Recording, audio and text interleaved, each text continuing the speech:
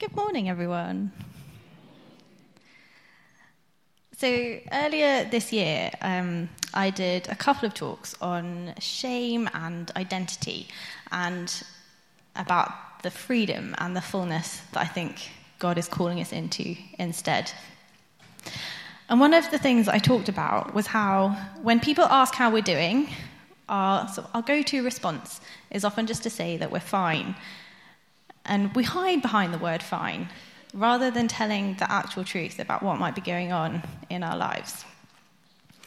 And I've been reflecting since then that there's another word that we use in very much the same way. There's another word that we use to deflect attention from different ways that we might be struggling. And that word, I think, is busy. People ask how we're doing, and we tell them that we're busy, and then they reply that they are also busy. And then we might try and make a date to see each other and realize that we might be free in Christmas 2021. And then we run off again. We run off and we go and be busy, and we've completely missed the opportunity to connect with another human being. We've missed the opportunity to see God in someone else and to see what he might be doing in their life. And I think our culture has reached a point where busyness has been glorified and is seen as a virtue. Our lives have become ruled by to-do lists and calendars and apps and notifications that are all supposed to help us manage our productivity. We're obsessed with efficiency and maximizing our time and doing as much as we can, as quickly as we can. We're stuck on tasks, and I think it's costing our relationships, and I think in some ways it is also costing us our health. So my radical suggestion for us this morning is that busyness is not a sign of the kingdom of God. I think there is a better story that God is calling us into. I think he set the world up with a much better paradigm than the one we're living. But let's not just take my word for it. Let's go back to the beginning of the story. So if you'd like to read along, I'm going to read from Genesis chapter 1, verse 26. Then God said, "Let us make mankind in our image, in our likeness, so that they may rule over the fish in the sea and the birds in the sky, over the livestock and all the wild animals, and over all the creatures that move along the ground." So God created mankind in his own image. In the image of God he created them. Male and female he created them. God blessed them and said, "Be fruitful and increase in number. Fill the earth and subdue it.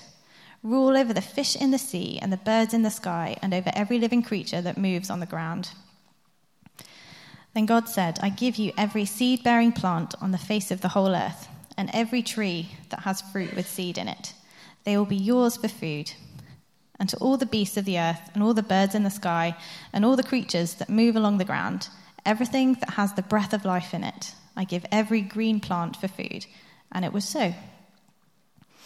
God saw all that he had made, and it was very good indeed. And there was evening and there was morning, the sixth day. Thus the heavens and the earth were completed in all their vast array. By the seventh day, God had finished the work he had been doing. So on the seventh day, he rested from all his work. Then God blessed the seventh day and made it holy, because on it he rested from all the work of creating that he had done. And then I'm just going to hop to verse 15, where it says, "The Lord God took the man and put him in the Garden of Eden to work it and take care of it." So we can see in this passage that we have a God who is active. He is at work doing all sorts of brilliant and wonderful, amazing things. He is creating life where there was literally nothing. So I read about how God created humans, but before that, he's already created light and land and trees and creatures. He has been doing wonders. And every time he does something wonderful, he declares that it is good. And then he made us, and he declares that we are very good. And to me, there's just a sense of joy in the work that God is doing. He's delighted by it and excited about the work. Work is part of what we're called to because we are made in the image of a God who works. And God models the joy of work for us. And we miss that gift, I think, by filling our days with busyness from the second we wake up to the moment we go to sleep. So it's our culture of busyness that I'm bringing challenge to this morning, not the concept of doing work and doing things. Because I don't think we're meant to do nothing all day long. Because we see right here in the story that God put Adam and Eve to work. He gave them work to do right there in the garden. He told them to be fruitful, to rule over the earth, and to work the garden where they live. So work is a gift of creation. It's not a curse from the fall. But as good as work can be, and as good as work is, Adam and Eve's first experience of the world was a day of rest. It was a day where God himself rested from all his work of creation. He rested and he called it holy. And so Adam and Eve start from a place of just being. All they had to do that day was enjoy God and creation and each other. Something of a cliche to say it, but they were human beings, not human doings. Rest is something that God has always taken seriously. When he gave Moses the law and the 10 Commandments for the people of Israel, keeping a day of Sabbath and stillness comes higher in the list than not murdering people. In Exodus chapter 20, verse 8, God says, "Remember the Sabbath day by keeping it holy. 6 days you shall labor and do all your work, but the seventh day is a Sabbath to the Lord your God. On it you shall not do any work, neither you, nor your son or daughter, nor your male or female servant, nor your animals, nor any foreigner residing in your towns. For in 6 days the Lord made the heavens and the earth, the sea, and all that is in them, but he rested on the seventh day. Therefore the Lord blessed the Sabbath day and made it holy." Us resting matters to God, because when we are settled in him and rooted in his presence, we are able to work in a healthy and fruitful way, in a way that looks like God's intended design for us, which he set up in creation. Work and rest are both important. And when I say work, I don't mean paid employment. I just mean all the good things that go towards building a life and building the kingdom of God. And that looks different in different life stages. It can mean going to school, studying, raising a family, leading a community, connecting with the needs of the place where you live, and bringing some of the light of Jesus to every age and stage. But somehow our narrative has shifted from holding work and rest in balance and seeing both as good to having work be the only important thing. We've shifted to seeing our value in all the things we do rather than simply in who we've been called and created to be. And the consequence of that is living on the edge of burnout and breakdown. We have an enemy who is after us. He comes to kill and steal and destroy. And doesn't being overly busy, doesn't that feel like death? When I was doing my A-levels, I was doing extracurricular activities every single evening, except on Wednesdays. I did 2 on Thursdays, 2 on Saturdays, and 2 on Sundays. And I was doing 4 A-levels instead of 3. And I was writing my essays at 3 in the morning and surviving on about 4 hours sleep a night. I spent the vast majority of my lunch and break times in the library working. I struggled to maintain any friendships because all I had capacity for was whatever was right in front of me, and often that was just work. It was work, and stuff. And with my essays, I was bright enough to do a good enough job that no one stopped to see that I was drowning. I was stuck in just this endless cycle of defining and valuing myself by my activities and my achievements. So then when my A-level results finally came around, I got good results, but they weren't enough for either of my university places. And I remember being at school that day and just sobbing because I felt lost. I felt adrift. I felt like the floor had disappeared from under my feet because this track that I'd been on of doing stuff and achieving and going places, it was just gone. I'd placed my value in my ability to perform perfectly, and it hadn't paid off. I just didn't know how to define myself anymore. And I would like to say that I learned my lesson at that point, that I readdressed my priorities and found a healthier way of doing life, because that's how nice sermon illustrations work, right? You tie your story up in a nice bow and you turn it into a lesson. But the truer thing to say is that was the start of a journey that I'm still on. So at that point, I got a job, worked all the hours, and resat some modules, got my grades. I eventually came to university, the one just down the road, joined this church, I joined the gospel choir, I got involved with Kids Club, and I filled my days and I filled my diary. And in some ways, this was probably worse than before, because this time I was doing things for Jesus. So that meant it was great, right? I was doing all the right things. It didn't matter that I was exhausted and not sleeping and messing with my mental health, because it was all for Jesus. As we might have foreseen, I had a breakdown and my little house of cards all came tumbling down again. And at that point, I had to stop. I stepped out of a bunch of things, and it was a really costly time of life, but it was what I needed to do. I needed to stop and rest and get better so that I actually could learn a different way of being before I learned a different way of doing.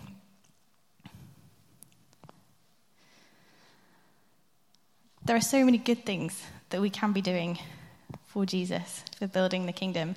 But as a very wise friend said to me this week, we don't have to do all the things all at once right now. There is time.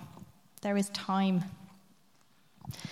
When we get too busy and we have no time for rest, it becomes so easy to miss what God is doing in our own lives and in the lives of those around us. It becomes much more difficult to respond in the moment if Holy Spirit asks us to do something or go somewhere. I've had some situations in the past year where I've booked up every day for weeks at a time, but then I'll have a friend who has a crisis or a need, and I've had no capacity to respond to that. Like, how bad is it to say to someone that you love that you appreciate that they're in crisis right now, but how about we have lunch in 2 weeks' time, because that's my next gap? To me, that isn't life in community. That isn't me living a life where Jesus is Lord. That's me living a life where my diary is the boss of me. And that is not a life I want to live. So I am very definitely not standing here as someone who has their work and rest balance all sorted out. This is something that I am very much still working on. And I say my work and rest balance rather than my work-life balance quite intentionally, because I think work is part of the life we're called to and made for. So while I'm not sorted, I am committed to the idea of resting well and challenging all of us into resting well as well. Because it's from that place of rest and abiding in God that we're able to go out and be fruitful and then return to God and rest in him again. I think it's a pendulum swing that goes back and forth. If a pendulum is swinging, it doesn't stop at either end of the journey, but it just goes between the 2 points. I think a healthy life is one that swings between work and rest, work and rest, work and rest, because there is work to do. Nowhere in the Bible does Jesus say, "Blessed are the busy." But he does say, "Blessed are the peacemakers. Blessed are those who hunger and thirst for righteousness. Blessed are the merciful." We have work to do in bringing peace and justice and mercy to a world that is desperate for all of those things. But we can only do that well from a place of restedness in Jesus. If we look at John chapter 15, Jesus says, "I am the true vine, and my Father is the gardener. He cuts off every branch in me that bears no fruit, while every branch that does bear fruit, he prunes so that it will be even more fruitful. You are already clean because of the word I have spoken to you. Remain in me as I also remain in you. No branch can bear fruit by itself. It must remain in the vine. Neither can you bear fruit unless you remain in me. I am the vine and you are the branches. If you remain in me and I in you, you will bear much fruit. Apart from me, you can do nothing. If you do not remain in me, you are like a branch that is thrown away and withers. Such branches are picked up, thrown into the fire, and burned. If you remain in me and my words remain in you, ask whatever you wish and it will be done for you.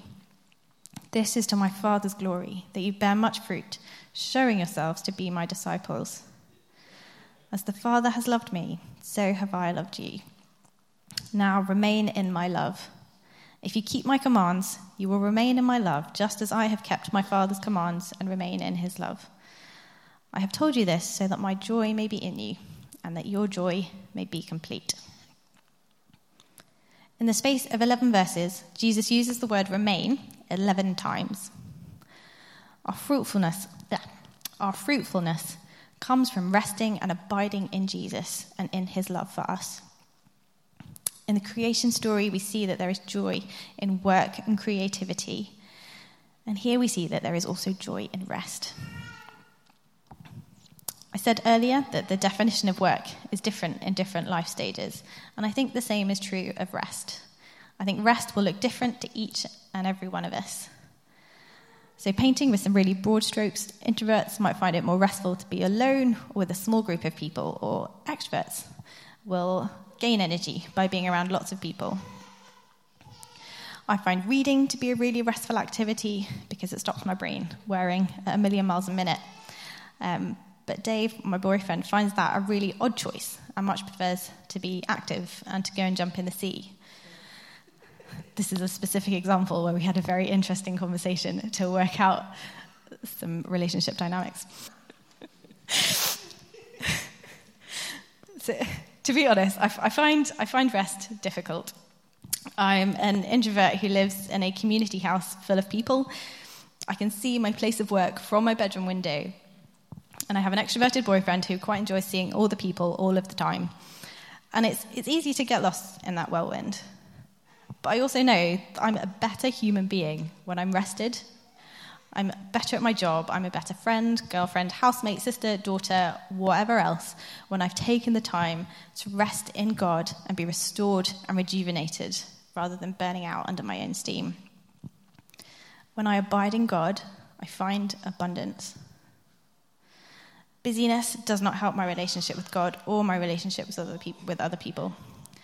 It doesn't help me be missional. It doesn't help me tell other people about Jesus. It's so difficult to respond to the whispers of Holy Spirit when your Reminders app is yelling at you to get 12 things done before breakfast. As the children of God, we get to live a better story than the one that is lived by the world. We get to rest and we get to carry joy in the work we are doing, rather than slogging through our working week and counting off our days until the next weekend or the next holiday.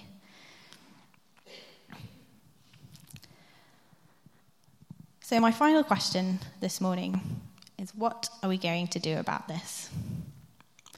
It's really easy to hear a nice talk on a Sunday morning and then do nothing about it. We can go from this place and do another year of working and just work until we drop and get to next summer desperate for a holiday. It's a familiar pattern, and it's one that we know how to do really, really well. Because it's how we've lived. It's how we know how to make life work. But I think we get to choose to do something different. I think we get to choose to work with God on what he's doing, and we get to start choosing rest in our lives. We can start a revolution that disrupts the lies that we've gotten stuck in, the lies that say that our worth and identity is all in the things that we do, rather than who we are. So Debbie and the worship band, if you would like to come back. The band are going to sing a song over us. And whilst they're singing, in all of your seats you should find a piece of paper and hopefully a pen. I can grab some more from the office if we need them. And what I'd like you to do is ask Holy Spirit, what is the one practice of rest that I can choose to bring into my life? It might be, I am going to choose to take my lunch break instead of working through it. I'm going to leave my phone outside my bedroom so I'm not 100% connected to all the people all of the time. Or I'm going to leave at least one weeknight free in the week. I'm going to prioritize quality time with someone whose company is life-giving and restful. These are just some ideas. These are things that I've been thinking about. And I bet Holy Spirit has 1,000 more ideas. And when you're finished, put that piece of paper in your pocket or your purse or your handbag and take it home. Don't leave it here. Keep it as a tangible reminder that rest is what God has for us. Rest is what he has for us.